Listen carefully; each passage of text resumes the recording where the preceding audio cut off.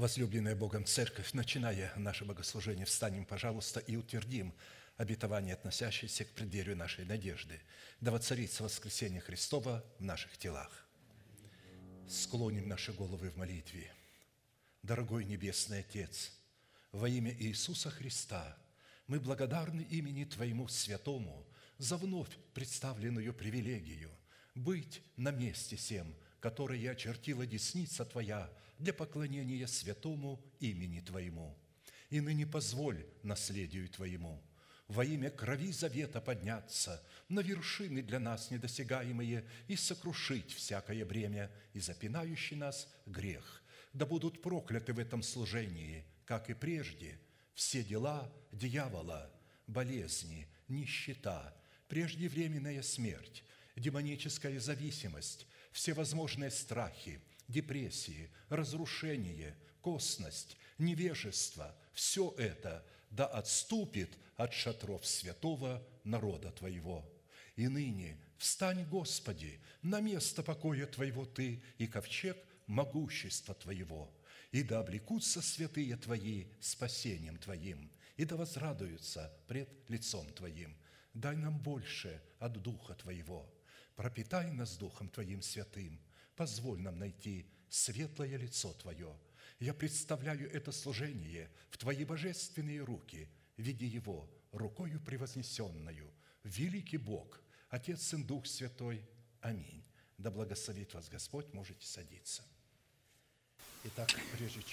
And so before we begin to submerge into the depths of God's revelations, the unchanging epigraph of the study of the Word of God is the book of Luke, chapter 24, verse 44. He said to them, "This is what I told you while I was still with you. Everything must be fulfilled that is written about me in the law of Moses and the prophets and the Psalms." So that we, as the participants of the body of Christ, would share with Christ the fulfillment of all that is written about Him in Scripture, we will continue our study of our collaboration with the truth of the Word of God and the Holy Spirit that reveals the truth within the heart, revealing what we need to do from our side to receive the right to the power to put off our former way of life so that we can put on the new way of life. Ephesians 4:22 through 24. You were taught with regards to your former way of life to put off your old self, which is being corrupt by its deceitful lusts, to be made new by the spirit of your mind, and to put on the new self created by God in true righteousness and holiness. We know that in order to fulfill this given commandment, we see three destiny-affecting, commanding, and fundamental acts that we must do: put off, be renewed, and put on. We've determined that it is specifically our decision regarding these three destiny-affecting acts, to put off, be renewed, and put on, that will determine whether we transform ourselves into a vessel of mercy or vessel of wrath, or more specifically, will the achieving of our salvation stand or happen. That is given to us in the format of a guarantee. That is given to us in the format of a guarantee or an investment, or will we lose it forever, which will then result in our names being forever blotted out of the book of life. In order to confirm these three destiny-impacting for us acts, I will bring for us yet another place of Scripture, although there are many more of them. But now you must also rid yourself of all such things as anger, rage, malice, slander, and filthy language from your lips. Do not lie to each other, since you have taken off your old self with its practices, and have put on the new self, which is being renewed in knowledge in the image of its Creator. Here there is no Gentile or Jew, circumcised or uncircumcised, barbarian, Scythian, slave or free, but Christ is all and is in all. Colossians 3:8 through 11. In a particular format, we have already looked at the first two questions and stopped to study the third question. What conditions do we need to fulfill so that by the means of an already renewed mind, we can then begin the process of clothing ourselves into the power of our new person that is created in accordance to God in Christ Jesus, in righteousness and holy truth.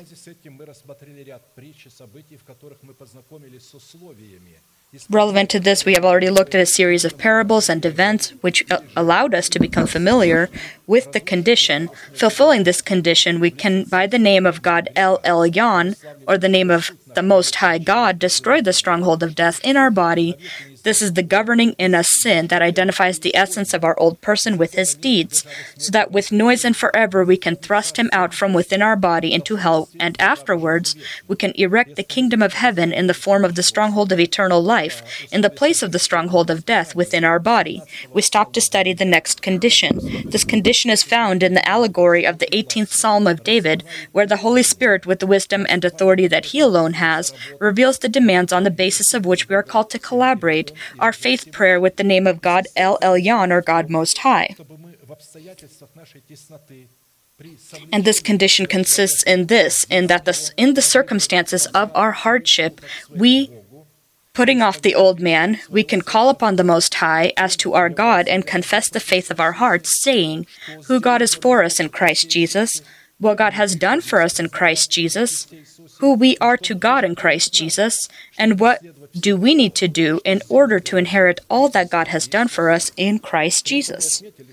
We've noted that the allegory of the 18th Psalm of David is for us one of the most powerful and all-capturing examples demonstrating the collaboration of our renewed mind as King David and God Most High, and their conflict with the carnal mind in the form of King Saul, and governing sin in the form of our old person with his deeds, who supports our carnal mind.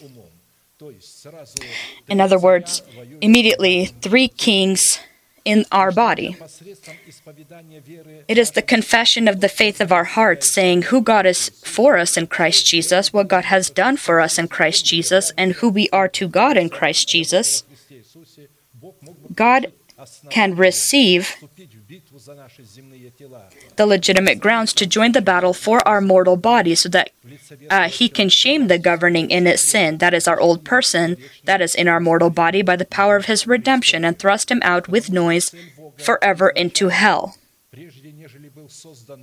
Before the world was created, he had a plan. He will create a man from the earth, and this man will be his temple, in which he will forever live. And so the earthly body has a sacral work that's being done. Often people don't understand about their body. They're always waiting for the new body. But the new body will be given to the one that first will clothe their earthly body into immortality, just as a mollusk coats a pebble or something foreign that may fall into it into nacre. We see where God talks about the pearl. He's always referring to the body that has been clothed into immortality, and this can only happen in the span of our time, because when we're raptured, then what is earthly will become heavenly and will become completely different. But God wanted to show that the earth that he created, it is very valuable to him. It reflects Christ. From the earth, God created man in his likeness. This means that the earth also has a sacral purpose.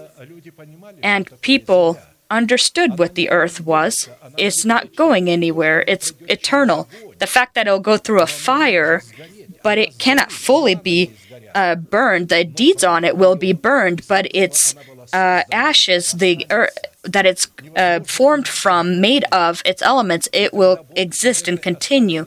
And God, from what will remain, the materials, just like a body that's fallen apart, he'll create a new heaven and new earth, upon which righteousness will dwell, and people will live that will have a completely new body, that will be in the likeness of the body of our Lord Jesus Christ. But we need to strive in this time, our time. We need to give God the proper grounds to destroy within our bodies the stronghold of death. The stronghold of death is the law of the Most High that the old person relies upon, and where he draws his energy or strength from.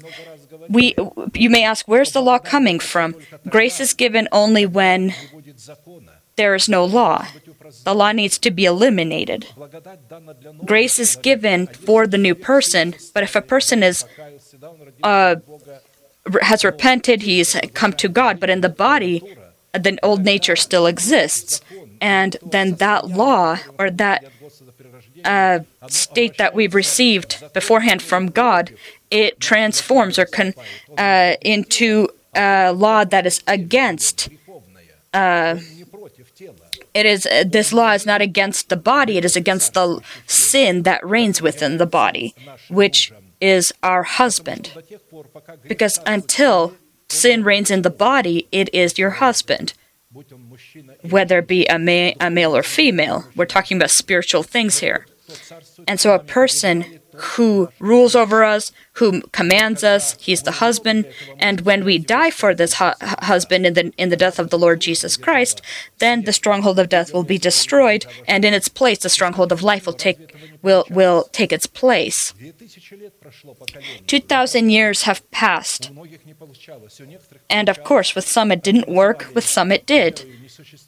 They proclaimed that not existent as existent, and God accounted to this as a righteousness to them. And so before we will be raptured and meet the Lord in the air, then He will resurrect these bodies of people that accepted that promise, because they were not able to receive it without us, this promise, so that they without us would not reach this perfection.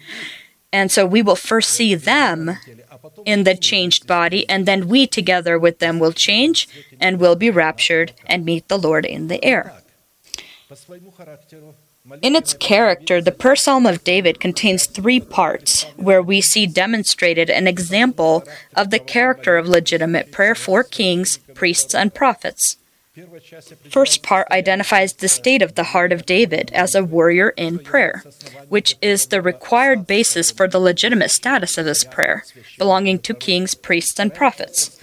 The second part opens up the consistency of the legitimate prayer itself, which belongs to kings, priests, and prophets, which gives God the proper basis to deliver David from the hands of all of his enemies. And in David, we also see ourselves. Third part illustrates the prayer battle itself in an epic way, which is beyond the limitations of the typical human mind. In a particular format, we already looked at the first part and stopped to look at the second part, which opens up the consistency of the legitimate prayer itself. We will study this in the 8 names of God Most High. Studying the names of God that are in the supernatural realm, that are not able to be studied by the natural mind of man, but only with the heart, is a dangerous line, because when a person begins to apply his fleshly mind instead of God's mind, he immediately places himself on the same level with God. We can only comprehend such things with our heart. And we can comprehend with our heart when our mind is renewed. While our mind is not renewed, our heart is not able to understand the truth.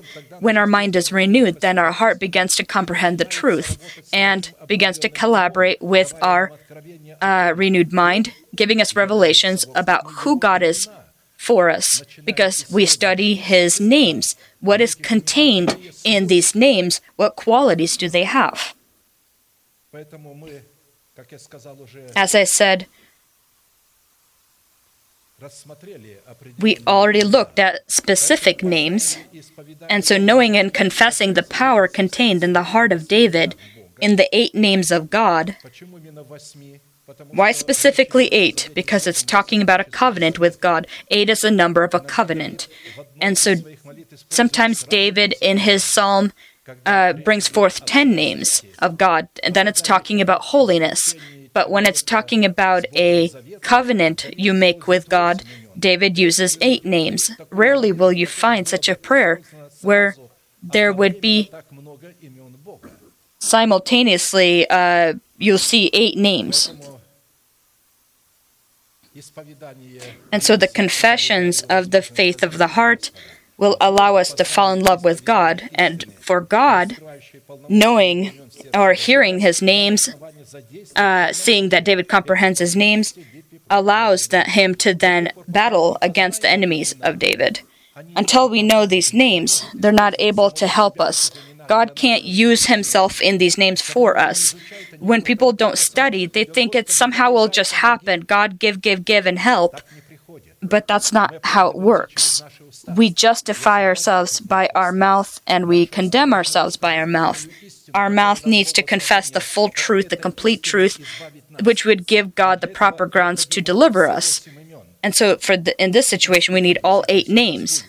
There's about 50 that exists as a whole, but all these names are one in the other and are connected. I will love you, O Lord, my strength. The Lord is my rock, my fortress, and my deliverer. My God is my rock, in whom I take refuge, my shield and the horn of my salvation, my stronghold. I called to the Lord, who is worthy to be praised, and I have been saved from my enemies. The Lord is my strength, my rock, my fortress, my deliverer, my rock in whom I take refuge, my shield, the horn of my salvation, my stronghold. 8 sacred names. In a particular format, as much as the Lord has allowed in the measure of our faith, we have already studied our inherited lot in Christ Jesus, studying the power of 4 of the names of God: my strength, my rock, my fortress, and my deliverer, and have turned our attention to the study of our inherited lot in Christ Jesus, in God's name, my rock, in whom I take refuge, as the rock of Israel. I will remind us of the definitions of the previous studied names, and will then continue to study the definitions of the essence of the name of God, my rock, in whom I take refuge. In Hebrew, the word rock, as it relates to the nature of the Most High and the character of his word, contains the following unearthly virtues. A rock is an established and all-destroying power of the Most High. When it comes to his word, it structures us, it builds us up, and it destroys the stronghold of death. It is greatness and potential in the word of the Most High. Here we're talking about singing of the words of the Most High. This is the abilities of the Most High. This is the righteousness of the Most High, the holiness of the Most High. This is the multitude and riches of the Most High that will never diminish. It doesn't matter how much he will give. Just as the sun that loses millions of tons of heat on a regular basis, but in order to continue to shine, it still doesn't lose its mass capacity. And so those of study they can't understand how that's happening. The sun in its power, there are such high heat temperatures, pressure that we don't even understand, and it continues to lose its mass, but yet it doesn't diminish in its mass, because nothing ever is lost in God. Just as he did for the widow in Sidon, when she listened to the prophet, and her oil continued and her flour continued in her pot. And so no matter how much you take from there, it continues to have more, and you could feed the entire world eternally just from that, because it never ever would end. You can feed millions and billions of people and nothing would... it's not how much you have, but who you have a relationship with, what spring you drink from, what you trust in, what you hope in. Don't be afraid of the economical crisis. Do not be afraid of it. You are connected with the wellspring of riches and multitude. God will nourish you in his way. He'll feed you. Don't be afraid. In Scripture, the identification of rock, healthy, upright, wise, well-rooted, well-established, immovable, constant, continual, without fear, one that never ever loses or diminishes, one that is free of sin, and one who does not belong to sin, one who is filled with the power of the Holy Spirit. The quality and character of like a stronghold, or in relation of something hard, like a hardness, like a rock, it has such definitions as a rock, a cliff,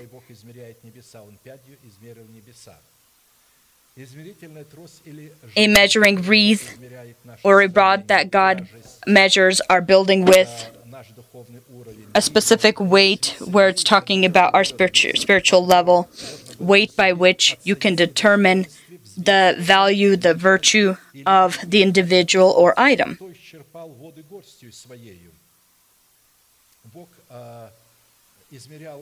God measured the waters of all the seas and waters,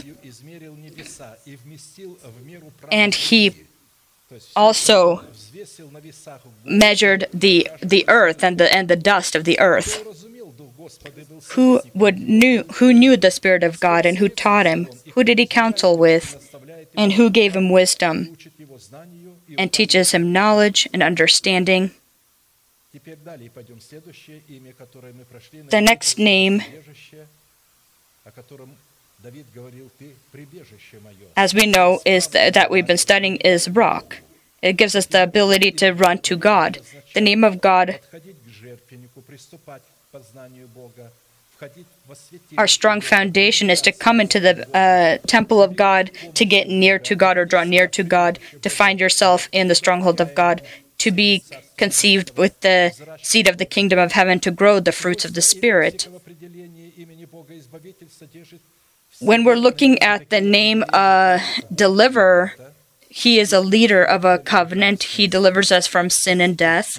He is the Savior of the body. He protects us from the wrath of God. He restores us in our rights to an inheritance. He puts us as His holiness into safety and keeps us for the coming of Christ.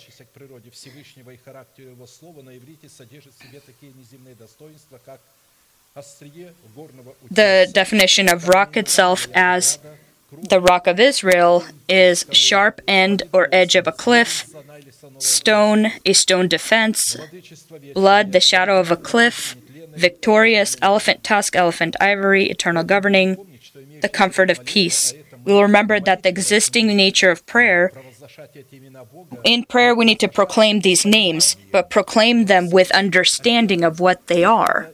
We need to learn them and study them well. We remember that in the existing nature of prayer, where David confesses his lot contained in the 8 names of God Most High, it is also a strategic teaching, which is called to be the calling and mantle for kings, for priests, and for prophets, who are anointed to rule over their mortal body. When you hear a promise of God that is given for our earthly body, and you've accepted it, you've accepted a mantle for kings, priests, and prophets simultaneously. When you begin to consider yourself dead to sin and living for God and proclaim that not existent as existent, God accounts this to you as a righteousness. And even if you may not feel this in yourself, but God doesn't base anything off of what you may feel. God has already accomplished it. In a visual or physical way, He will fulfill it in the end of the days. And we are at the end of these days, where God is preparing His church so that she can be clothed into the fruit of her Spirit that she has grown. That is the tree of life. And if a person has not accepted the given to him anointing to rule over his calling, this calling is our mortal body, and to rule in the status of a king, priest, and prophet, so that he can clothe it into the virtue of a heavenly body, then this revelation, which is purposed for worshiping God in prayer, will not be of any benefit to him, if he is not accepting that anointing. Therefore, the qualities and the lexicon provided to identify the name of God, Rock of Israel, as with the previous studied names of God, cannot be found in any dictionaries of the world. In the given prayer psalm of David, we see that the name of God, Rock of Israel, contains the inherited lot of the Son of God. We inherit everything with Jesus Christ. Everything is given to him, but we inherit with him. And so, we see the name of God, Rock of Israel, contains the inherited lot of the Son of God, in whom and by whom we together, by collaborating with the power contained in the name of God, Rock of Israel, are called to receive the victorious ability to keep and increase our profits. We receive these profits by investing the silver of our salvation that we have turned so we can profit. This consists of adopting our body by the redemption of Christ and is also the promise of imperishable food or imperishable sustenance. Considering such a necessary tandem or such a union of God with man, it becomes vital for us to identify within each aspect of our existing life the role of God and the role of man. And for this purpose, just as we studied our lot in the previous names of God called to be the lot of our salvation, we have the necessity to study the following series of questions. What characteristics and categories identify our inherited lot in the name of God, Rock of Israel? What purpose in relation to achieving our salvation is our inherited lot called to accomplish in the name of God, Rock of Israel? What price do we need to pay in order to provide God a proper foundation to be our Rock of Israel? And by what results do we determine that God is truly our Rock of Israel as it relates to the achieving of our calling? Not having clear and exhaustive responses to these questions that we are able to receive by being instructed in the faith in the strict order in which the body of Christ functions, we will not have any ability to invest our silver, which is the guarantee of salvation that we possess. This means that without a strict and voluntary obedience to the preached word of a man that possesses the authority of a Father from God, as well as his helpers, we will have absolutely no opportunity to receive profit as fruits of righteousness from the seed of guarantee that we have invested. For no matter how many promises God has made, they are yes in Christ, so that through him the Amen is spoken by us to the glory of God. 2 Corinthians 1:20. You can't receive it from any leader. When he refers here to us, it's anyone who's placed by God. He's one that is able to give seed, who receives in his spirit revelations what, how, and in what way, and how much to open up or reveal. And he passes this on in the form of a seed so that the church can take and receive the seed. Anyone who's not a father, he can't do this. It won't be a seed in his mouth. It won't be life when he says it. It won't give life when he says it. We need to also keep in mind that if we study our inherited lot contained in the name of God, Rock of Israel, but we study it as something separate from the faith of our heart and separate from the confession of our mouth, then we will immediately be going in the wrong direction, because God in all of his powerful and unchanging names is the lot of inheritance only within the boundaries of the spirit, soul, and body of each person that belongs to the category of the chosen by him remnant. And before receiving the right to the power to confess your inherited lot in the name of God, Rock of Israel, as an element of the faith of our heart, it is necessary to be clothed into the virtue of a student of Christ. The soil of our heart needs to be prepared to receive seed of the planted word and grow seed in order to demonstrate your power and the fruits of righteousness demonstrated in justice.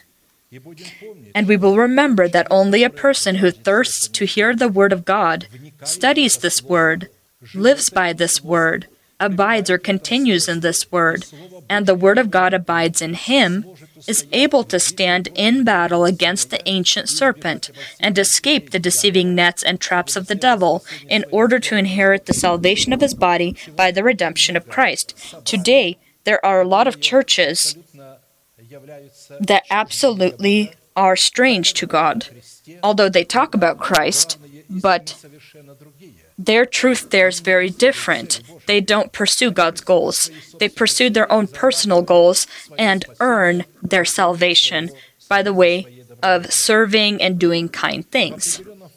In a specific format, we have already studied the essence of the first question, identifying the lot contained in the name of God, Rock of Israel, and stopped to study the second question. What purpose in relation to achieving our salvation is our inherited lot called to accomplish in the name of God, Rock of Israel? In the previous services, before we went into isolation from one another to confirm our covenant that we have between ourselves and God, we studied 6 components contained in the purpose of the lot of the name of God, Rock of Israel. And before we pay attention to the 7th component, I will remind us of the 8 identifications of the lot of the name of God, Rock of Israel within our heart, and afterwards the 6 purposes that our inherited lot is called to accomplish in achieving our salvation in the name of God, Rock of Israel. First, the lot in the name of God, Rock of Israel, in the heart of a student of Christ is righteousness that rules in the fear of the Lord. The God of Israel spoke. The Rock of Israel said to me, when one rules over people in righteousness, when he rules in the fear of God. 2 Samuel 23:3. You know what the fear of the Lord is? This is God's wisdom. Second lot in the name of God, Rock of Israel, in the heart of a student of Christ, is the gap, or our great belonging to Zion. This is the heights of beauty, where God is and where He abides. Third lot, or component in the name of God, Rock of Israel, in the heart of a student of Christ, is the gap within the rock under the cliff. The fifth lot in the name of God, Rock of Israel, in the heart of a student of Christ, is identified as a building or a dwelling place of God as Zion. Fifth lot in the name of God, or sixth lot in the name of God, Rock of Israel, in the heart of a student of Christ, is demonstrating the glory of God in the settlement places of the cliff. Seventh lot in the name of God, Rock of Israel, is in the heart of a student of Christ, identifies itself in the rock from which streams of oil flow. The eighth lot in the name of God, Rock of Israel, in the heart of a student of Christ, identifies itself in victory over the Philistines. I'm not going to even bring places of Scripture because we've already went through this. I'm just trying to remind us of the identifiers, the identification of the Rock of Israel.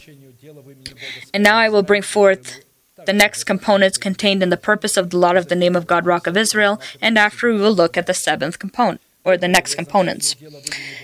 First purpose contained in the lot of the name of God, Rock of Israel, abiding within the heart of a student of Christ, is called to give us living water so that we can quench the thirst of our new person, where we are called to demonstrate the holiness of God to the disobedient sons of God. Second purpose contained in the lot of the name of God, Rock of Israel, abiding within the heart of a student of Christ, is called to make our heart wiser than all of the wise men on the earth.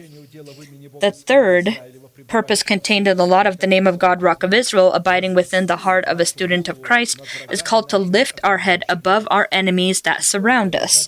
Fourth purpose contained in the lot of the name of God, Rock of Israel, abiding within the heart of a student of Christ, is called to be for him a rocky mountain and a rocky defense, with the power of which God will lead us and direct us so that He can deliver us from our enemies. Fifth purpose contained in the lot of the name of God, Rock of Israel, abiding within the heart of a student of Christ, is called to pour out for us a spring of water, in order to do good for us as a result, where we will receive strength to obtain wealth, in order to fulfill what is His covenant that God gave with an oath and confirmed with our fathers. The sixth purpose contained in the lot of the name of God, Rock of Israel, abiding within the heart of a student of Christ, is called to feed us with honey from the rock and oil from the hard cliff. Seventh purpose contained in the lot of the name of God, Rock of Israel, that we will pay specific attention to today, abiding within the heart of a student of Christ, is called to separate us from the nations so that we can know the righteous works of God. Numbers 23:9 through 10. From the rocky peaks I see him. God took the prophet to the heights of these, or the peaks of these mountains, so he could see on these rocky peaks, he could see Israel. From the rocky peaks I see them. From the heights I view them. I see a people who live apart and do not consider themselves one of the nations. Who can count the dust of Jacob or number even a fourth of Israel? Let me die the death of the righteous, and may my final end be like theirs. Numbers 23:9 to 10. You're probably already guessing that this was a prophecy of Balaam, who had the intention, due to an attractive bribe promised to him by Balak, the king of the Moabites. So instead of cursing them, however, Balaam began to bless Israel. My people, remember what Balak king of Moab plotted, and what Balaam son of Beor answered. Remember your journey from Shittim to Gilgal, that you may know the righteous acts of the Lord. Micah 6:5. The rocky peaks represents the function of the oath promises of God, containing the unsearchable inheritance of Christ, at the foundation of which lies the adoption of our body by the redemption of Christ. The heights, God gave this promise, and he continually talked about this promise, and very few understood what the prophet talked about, what he saw at the heights of these cliffs. The heights of these mountains, these cliffs, these are promises given by God to adopt our body by the redemption of Christ. The heights represent the function of the covenant of peace between God and man, upon the basis of which we are called to inherit the oath promises of God. It can't be he stood upon the rocky heights, the cliffs, or the rocky peaks, as it says here. This is all an allegory. It's not possible to inherit the promise without the covenant. You have to make a covenant with God first, and then he gives you his promises. The phrase, from the rocky peaks I see them, from the heights I view them, speaks of the fact that God showed Balaam the purpose of Israel as a warrior in prayer, who upon the foundation, Israel as a warrior in prayer, that's what it means, who upon the foundation of the covenant that was made between God and their fathers. Not everyone who calls himself Israel is of Israel, as it's written in Scripture.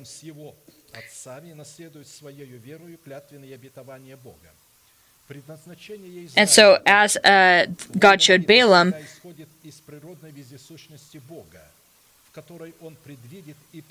we see that he made it between God and their fathers a covenant to inherit by their faith the oath promises of God.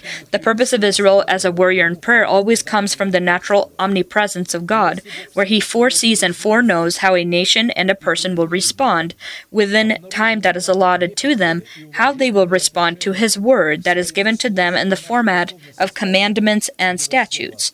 And if God, due to his ability to foreknow and predestine, finds our response to his words to be full of reverence and respect, and we are ready to fulfill his word, he then predestines us to be conformed to the image of his Son, Jesus Christ. And so, predestining means before the creation of the world. He already knew beforehand. For those God foreknew, he also predestined to be conformed to the image of his Son, that he might be the firstborn among many brothers and sisters, and those he predestined, he also called. Those he called, he also justified. Those he justified, he also glorified. What then shall we say in response to these things? If God is for us, who can be against us? He who did not spare his own Son, but gave him up for us all, how will he not also, along with him, graciously give us all things? Who will bring any change against those whom God has chosen? It is God who justifies. Who then is the one who condemns? No one. Christ Jesus, who died, more than that, who was raised to life, is at the right hand of God and is also interceding for us. Romans 8:29 through 34. This is an incredible place of Scripture. It was pulled out separately, or just parts of it were pulled out separately and preached. And based upon that, a teaching was created that if anyone that God had predestined, only those will be saved. And so they then bring Apostle Paul, so why are you arguing with God? If God wants to save and not save the other, he wants to save the one, not save the other.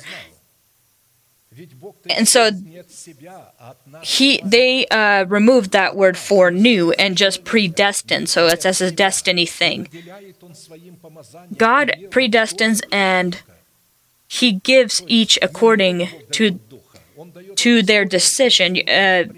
He gives to you as much as you can receive, how much you can bear of the weight.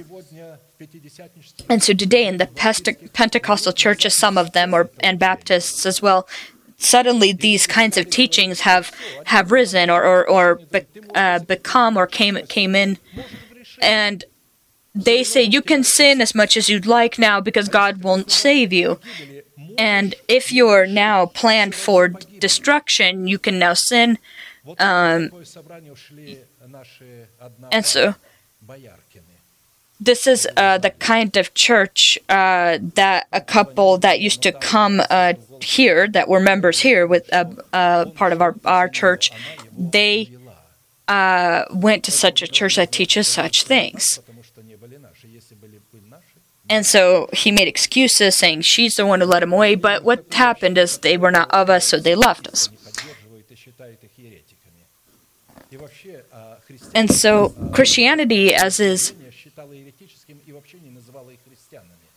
considered this as a heretic teaching, but I have now heard this from having conversations with Episcopals of other churches, and they say it's fine, you can sin because God still won't save you. And so one of these gentlemen asked me, "What, you don't believe in this? He'll also save the devil and his angels too, so you can sin." And I asked him, "Why don't you preach these things in the church, or your church?" He says, "Well, I only teach this to the wise and not to everybody." And so this gentleman eventually, of course, divided up his church, and we understand how that is. So, because of his ability to foreknow about a nation and a person, God separates nations from nations and such people from other people that in nature are haters of his word and refuse to come to the light, so that their deeds not be exposed. And in this way, these people condemn themselves to eternal hell. Just like Balak, you can desire a blessing or a blessed destiny for yourself as much as you'd like, the destiny that belongs to Israel. And you can say this with your mouth, just as Balaam said it, "Let me die the death of the righteous, and may my final end be like theirs." But if a person just like Balaam is ready to sell the truth away for the sake of an unrighteous bribe, and is ready to accuse the innocent, then his correct confessions will be nothing more than idle words, for which he will die the death of the wicked, and his end will be similar to Judas's end, who betrayed Christ for 30 silver coins. The phrase, "who can count the dust of Jacob, or number even a fourth of Israel," the dust of Jacob is the promise of God, as the descendants of Jacob in the form of fruits of righteousness. Then the word of the Lord came to him, "This man will not be your heir, but a son who is your own flesh and blood will be your heir." He took him outside and said, "Look up at the sky and count the stars, if indeed you can count them." Then he said to him, "So shall your offspring be." Abraham believed the Lord, and he credited it to him as righteousness. Genesis 15, 4-6. When it refers to counting, numbering the dust of Jacob and a fourth of Israel, the word to count or number in Hebrew means determine a price and quality of something. It's not necessarily talking about a number. When it's talking about numbering, it's not necessarily always numbers, but a specific maybe promise that is being talked about. So again, this numbering is determining a price and quality or identifying a role. By asking this question in the prophecy of Balaam, God wanted to show that only He has the right to evaluate His nation, and only He has the right to determine the purpose of the roles for His nation. When it says to number a fourth of Israel, in Hebrew this means to number the order, where Israel was separated into 4 armies, according to the 4 sides of the universe. Here it's talking about the 4 teachings, which each have their 3, and as a total are 12 that we have studied, the elementary teachings of Christ, the 12 foundations, the 12 oxen that bear the bronze sea, and so forth. Summing up the given component, we conclude that the purpose of the lot of the name of God, Rock of Israel, is called to separate us from the nations. You live among the nations, but you're not numbered or part of them, so that we can understand the righteous works of God in regard to ourselves, so that we can receive the inheritance of Jacob and form ourselves into the battalion unit in our army. If God will not separate us from the nations, then we will not be able to understand the righteous works of God. If we will be united and living in Babylon, Babylon is the mixture of those things that are God and things of men. It's written, I heard a voice from heaven, come out from Babylon and do not participate in their sins, so you not suffer for their sins. If there are churches that preach the so-called truth from their mind, and then others from the heart, if there's not a particular teacher, then each one says, as we know, there are those that each brother speaks as he wills, and so some from the mind, some from the heart, some receive revelations from the Lord or speak from their heart, and another comes up and speaks from their mind. And all of this is mixed, and all of this is called Babylon. And so to separate the people and prepare them for the governing of Christ in their body, a person needs to understand the righteous works of God and be separated. And this separation is so deep, and the sanctification is so deep, that in the last ages, this sanctification had to literally separate ourselves physically from one another, being united in spirit but separate in body, to be able to establish this covenant with God. This, of course, served as a stumbling stone to some individuals, but we all went and did this sanctification. The 8th purpose contained in the lot of the name of God, Rock of Israel, abiding within the heart of a student of Christ, is called to make us, as His students, a shadow of a great rock in a thirsty land. Isaiah 32, 1 through 8. See, a king will reign in righteousness, and rulers will rule with justice. Each one will be like a shelter from the wind, and a refuge from the storm. They will demonstrate God's lot in His name as Rock of Israel. They will be as a shelter from the wind, as a refuge from the storm, like streams of water in the desert. Everything God gives, He gives to one who thirsts. That's the only way He gives, is if somebody actually thirsts for it. And it's not talking about the land itself, but people who thirst. Like streams of water in the desert, and the shadow of a great rock in a thirsty land. And so when one sees, he doesn't see, he hears, but he doesn't hear.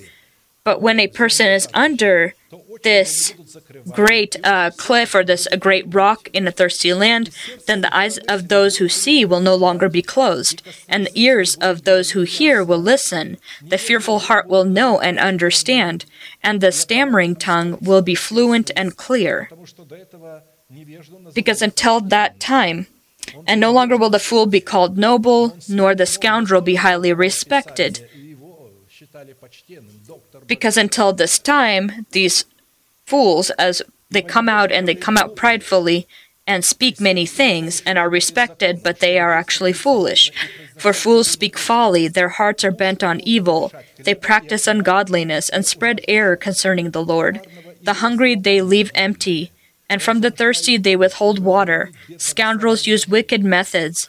They make up evil schemes to destroy the poor with lies, even when the plea of the needy is just. But the noble make noble plans, and by noble deeds they stand. Isaiah 32, 1-8.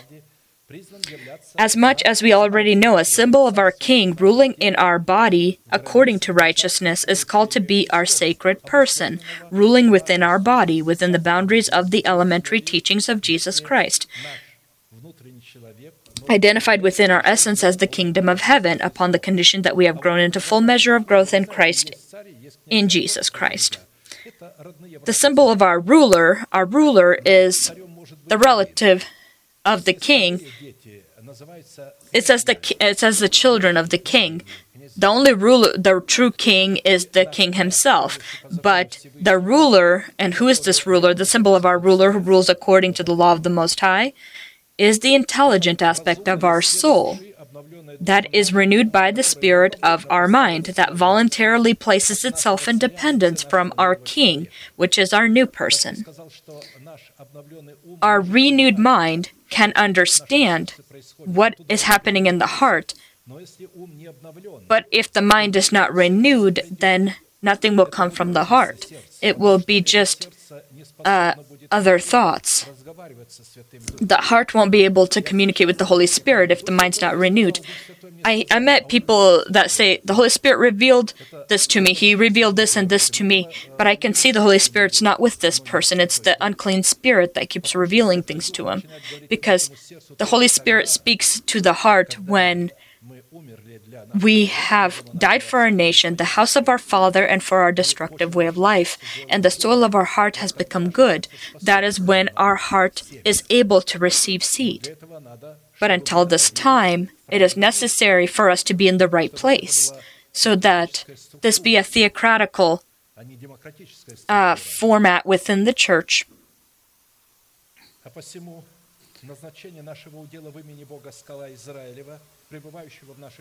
Therefore, the purpose of the lot of the name of God, Rock of Israel, abiding within our heart, is called to exalt our new person within the boundaries of our body to the royal throne, which is the rod of our pure mouth. A pure mouth is a gentle mouth. A gentle mouth is when a person restrains himself. He restrains his emotions, his feelings, his words. He understands what should be said and what shouldn't be said, what words should be said and which words should not be said, although it will be very tempting to say them. But this person with a gentle mouth, he restrains himself, and if he restrains himself, he will restrain his body as well. If you can't restrain your mouth, you'll never be able to restrain your body. That's what Apostle James says. And to give our ruler, that is our renewed mind, the power of godly authority to rule over our body, because our king can't directly rule over our body, he uses our mind. And so this ruler is our mind, our renewed mind, to give our ruler, that is our renewed mind, the power of godly authority to rule over our body according to the law of the Most High by the rod of our mouth. And to see the entire picture in the given component, the purpose of the lot of the name of God, Rock of Israel, it is necessary for us to study all of the elements of the character of this ruler. Because the quality of being a shadow of a great rock is a thirsty land, or in a thirsty land, is only one of the element qualities of our ruler, which we can determine as accurate by having the other qualities presented in the same given allegory. Considering that all of these unique qualities possess a surprising balance amongst themselves, they unite together, reveal themselves in one the other, come one from the other, and identify the legitimacy of one the other, we will study them in the sequence in which we see them presented in the given allegory. It's not just to be a shadow of from a cliff, but of a great rock in a thirsty land, but there are four total.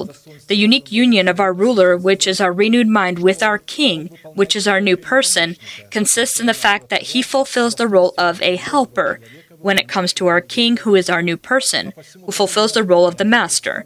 Therefore, by the role of our ruler, presented in his unique qualities to present the lot of the name of God, the Rock of Israel, we will be able to determine the qualities of our king, presenting the very same lot of the name of God, Rock of Israel, in the rod of our mouth. Therefore, according to the being studied by us allegory, our ruler, in the form of our renewed mind, is called to rule over our body according to the law of the Most High, and he will possess the following qualities. He will be for us a shelter from the wind, a refuge from the storm. He will be like a stream of water in the desert, and then he shall be a shadow of a great rock in a thirsty land. First, as a result of our ruler governing within the boundaries of our body and our soul, as a result,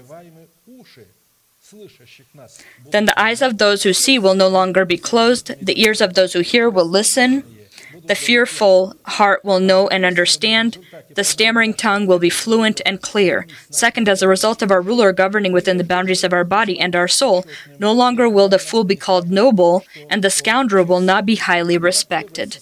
The first element in the role of our ruler, in his unique ability to present the lot of the name of God, Rock of Israel, will consist in him being a shelter from the wind for us.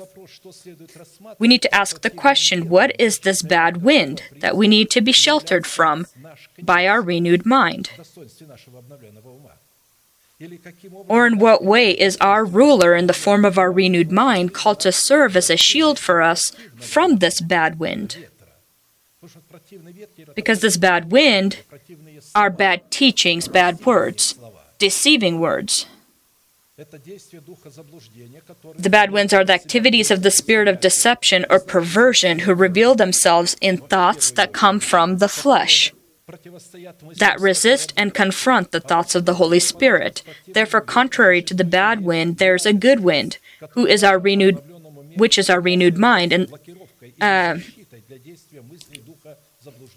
and this good wind is the blocking force or shield from the works of the thoughts of the spirit of deception within our heart. The good wind in the thoughts of the Holy Spirit makes itself known in the atmosphere of our heart, where we receive a proper basis to demonstrate ourselves in the quiet blowing or the breathing of revelations in the thoughts of God. The proper basis for the quietly blowing thoughts of the Holy Spirit within our renewed mind is called to serve as a shield for us from the contrary wind, which are thoughts of the flesh that are supported by spirits of deception. Is the atmosphere of our good heart that is identified by the truth of the elementary teaching of Christ, at the same time the basis for the thoughts of the spirit of deception, forming a bad wind in the minds of men of the flesh and making them haters of the Holy Spirit. Why does this bad wind take control? Why is his mind not able to be this protector from these winds? Because his mind is not renewed. He refused to die for his nation, the house of his father, and for his destructive lifestyle. And so the basis for the thoughts of the spirit of deception, forming a bad wind in the minds of men of the flesh and making them haters of the Holy Spirit, is the atmosphere of their hearts, which are not cleansed from dead works, where there is an absence of truth of the elementary teaching of Jesus Christ. They can memorize it in their mind, but they are not in the heart. They don't live by this. What we have received is not the spirit of the world, but the Spirit who is from God, so that we may understand what God has freely given us. This is what we speak, not in words taught to us by human wisdom, but in words taught by the Spirit, explaining spiritual realities with Spirit-taught words. The person without the Spirit does not accept the things that come from the Spirit of God, but considers them foolishness and cannot understand them, because they are discerned only through the Spirit. The person with the Spirit makes judgment about all things, but such a person is not subject to merely human judgment. For who has known the mind of the Lord, so as to instruct him? But we have the mind of Christ, 1 Corinthians 2:12-16. And so they judge, but they don't judge legitimately or rightfully. They can judge as much as they'd like, but the scriptures say that no one can judge about God or to evaluate properly. The second element in the role of our ruler in his unique ability to present the lot of the name of God, Rock of Israel, is him being our refuge from the storm. In Hebrew, the word storm means a strong rain or heavy pour down, accompanied by a hard wind. A refuge means a covering, protection, a canopy, something that covers, a hidden place, a place where you can hide. And we know what is a covering. A covering is when we accept God's delegated authority, that is a person that God has given. This is a covering. Someone who does not have this covering, these storms will be clashing against him.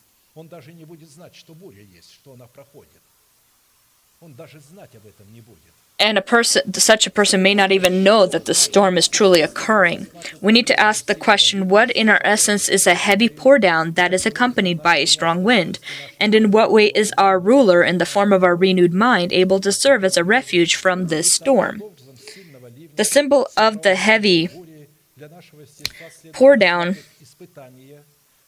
accompanied by a strong wind, for our essence, are trials that are allowed by God into our life in order to test our spiritual structure, which is our trust, so He can separate us from the category of the called, condemning them to a great shipwreck in their faith, because there are the chosen and there are the called. And so to separate the called from the chosen and the chosen from the called, trials and tests will be allowed into our life. Our ruler, in the form of our renewed mind, can be a refuge for us from the storm exclusively due to its open nature and his thirst to hear the word of God, which allows him to meditate about the things that are above, specifically meditating about the things that are above that our ruler is captivated with, is the basis for our building into a spiritual house and makes our ruler a refuge from the storm. And so you have your king, your new person, and then your prince, or your ruler. He becomes then this covering from the storm. And the opposite, the thoughts of a man of the flesh, focused upon worldly successes, attempts to utilize the anointing and gifts of the Holy Spirit for the wrong purpose, which means that he does not have a foundation or basis to build himself into a spiritual house. I would like to say once again, be very careful when you hear information.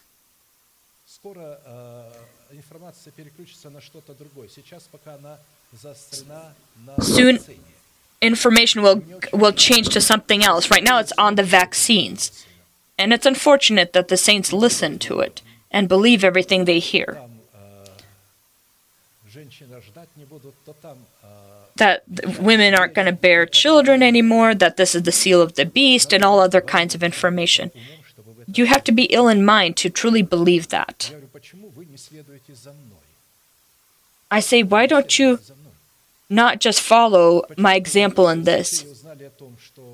When some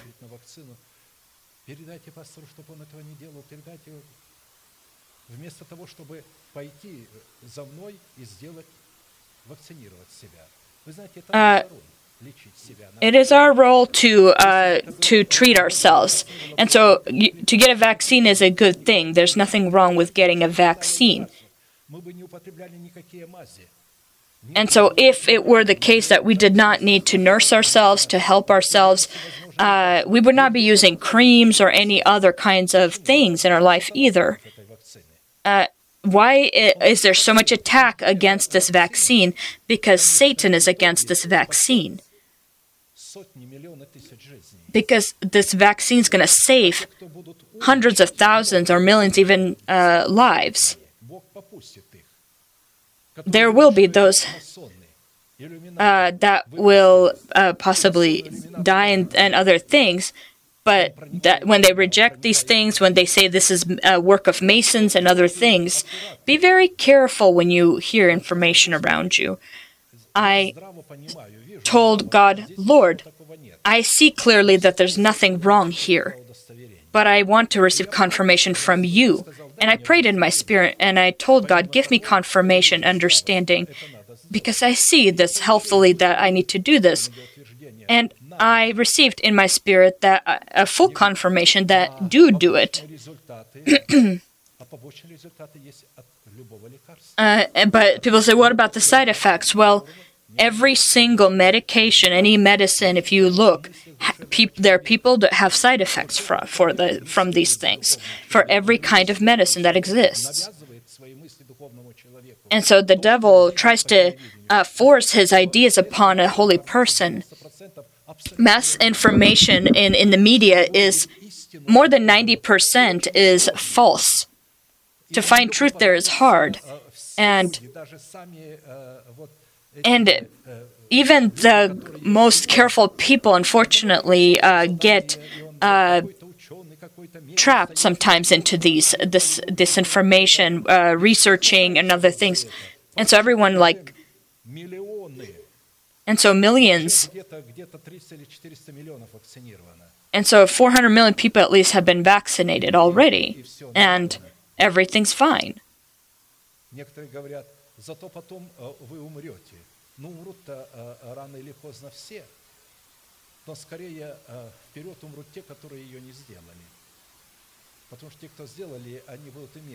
And so people who have vaccinated themselves will be immune, and even if they get sick again, they will be able to tolerate it or overcome it easier.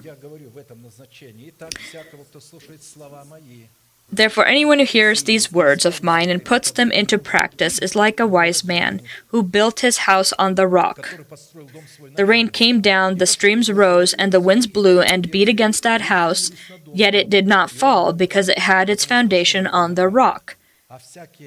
But everyone who hears these words of mine and does not put them into practice is like a foolish man who built his house on sand. The rain came down, the streams rose, and the winds blew and beat against the house, and it fell with a great crash. Matthew 7:24 through 27. See what happens when people listen but don't fulfill the word of God. What does it mean to resist the devil with our faith?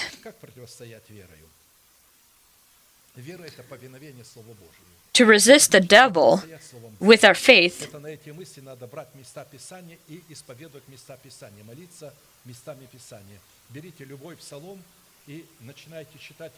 that means to take places of Scripture and to pray these words of God, especially specifically about the things that may be coming into your mind, these ideas, thoughts that He brings. Pray in Scripture and proclaim these things from the Scriptures. And so people who don't really know what they're talking about, and I've met some of these individuals before, they say, well, we need to resist the devil, we need to resist the devil. Well, how are you going to resist the devil? I asked them. They're like, well, we need to do it.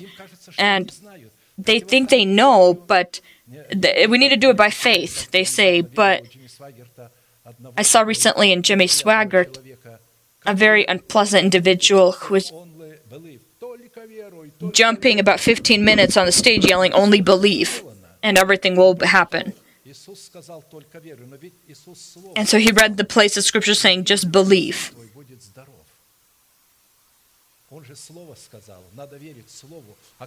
But you have to believe the word that is spoken by a delegated one. If you didn't receive the specific word, then this won't work the same way. Because they say, you see, look, it's written in the Bible, believe, believe. But they don't even look at the fact that the word was given to this person. When you receive in your heart the word from the Lord, that He healed you from cancer, you don't need to take any more medication. But if you didn't receive the word, then continue to take the medication, because this is also God's mercy, and this is also God's healing medication. Doctors and medicine are also a part of God's healing. Apostle Paul, with his team, with his group, they all had illnesses too, and some even died among the apostles. But amongst them, there was Apostle Luke. He was an incredible doctor who God gave this man to them in their team, in their group. And it wasn't easy to travel on ships at the time. For weeks they would be traveling by foot, then on donkeys, then on ships. And so you needed a person to be present who knew what needs to be eaten, what you need to do, how you need to behave in certain situations so you're not ill. There's God's role and there's our role. I'm surprised why I always ask questions.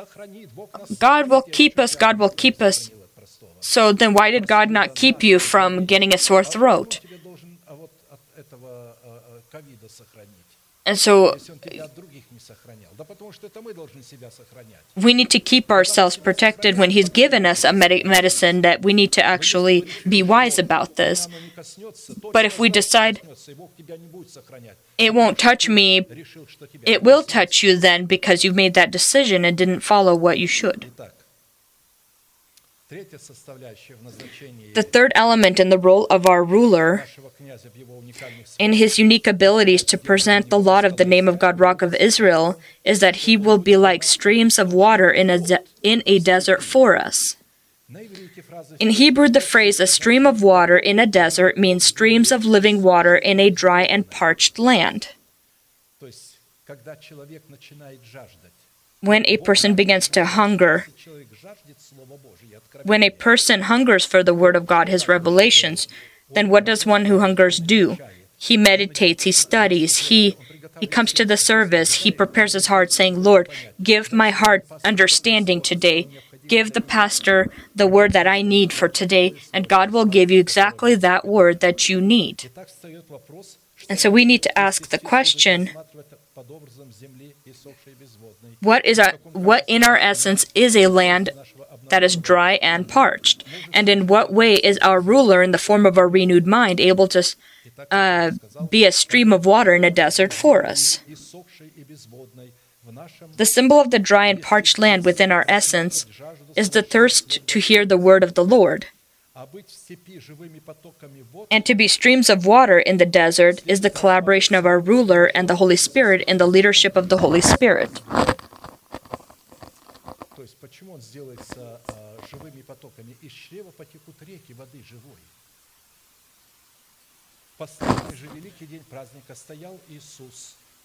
И возгласил, говоря, кто жаждет, иди ко мне и пей. Кто верует в меня, у того, как сказано в Писании, из чрева потекут реки воды живой. Сие сказал он о Духе, которого имели принять верующие в Него. Ибо еще не было на них Духа Святого, потому что Иисус еще не был прославлен. То есть, видите, Иисус говорит, кто жаждет. Поэтому, если кто любопытствует, жажда и любопытство – это две большие разницы. Любопытный хочет получить знания, чтобы потом надмеваться над вами. А жаждущий хочет получить, чтобы жить. Он наслаждается этим. Он хочет это исполнять. Он хочет это получить, чтобы жить по этим словам. Четвертой составляющей в роли нашего князя в его уникальных свойствах представлять для нас удел в имени Бога скала Израилева будет состоять в том, что он будет для нас как тень от высокого. The fourth element in the role of our ruler in his unique abilities to present the lot of the name of God, Rock of Israel, is that he will be a shadow of a great rock in a thirsty land. In Hebrew, the phrase "a shadow of a great rock in a thirsty land" means the shadow of the Almighty that reveals itself in the virtue of an exalted by God rock for the broken and contrite heart. we need to ask the question, and what is in our essence is a broken and contrite heart, and in what way is our ruler in the form of our renewed mind able to be for us a shadow of a great rock? The symbol of a thirsty land identifies a broken and contrite heart of a man who for the sake of erecting in his body the stronghold of life by the cross of the Lord Jesus Christ dies for his nation, the house of his father, and for his life in the flesh. And so, in the death of Christ, there's always thirst, because there's no life, there's death there. But when you overcome death with Christ, you will be able to experience the resurrection, and the quenching will be during the resurrection stage. The purpose of our ruler, in the form of our renewed mind, serving for us as a shadow of a great rock, is our belonging to Zion, where our ruler becomes a shadow for us of a great rock. For this is what the High and Exalted One says, "He who lives forever, those whose name is holy. I live in a high and a holy place, but also with the one who is contrite and lowly in spirit, to revive the spirit of the lowly and to revive the heart of the contrite one." Isaiah 57:15. People who are in the death of the Lord Jesus Christ have died and then became alive in the resurrection.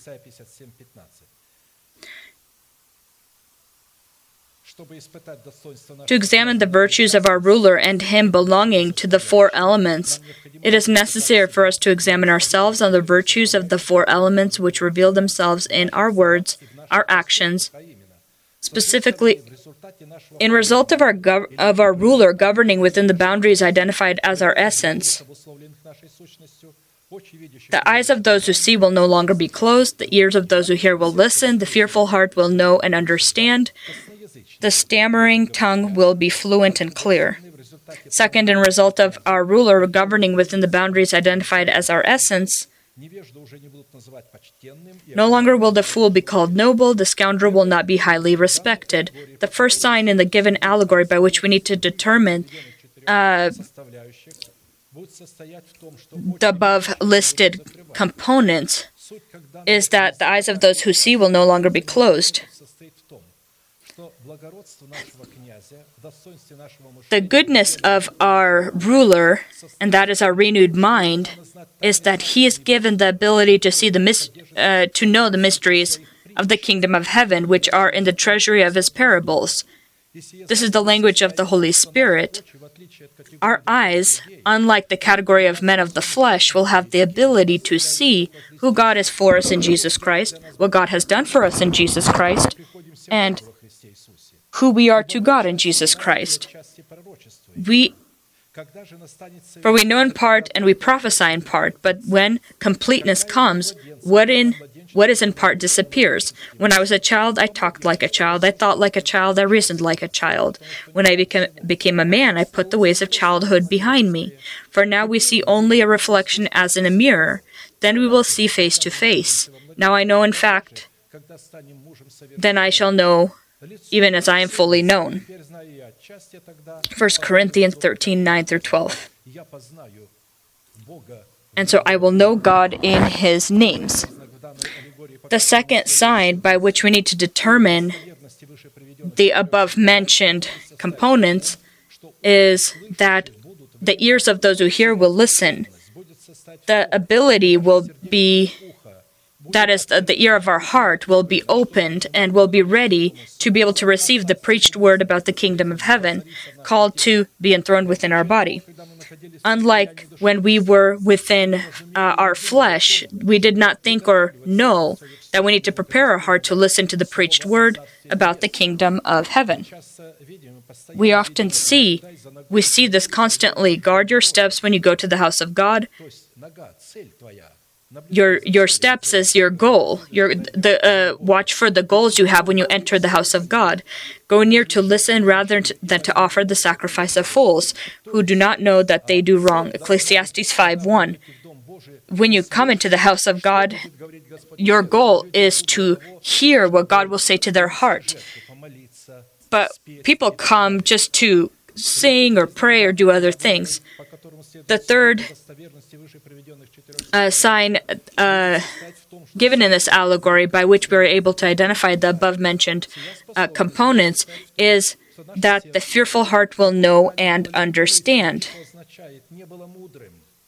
And so this heart was not wise previously and became fearful and then will know and understand.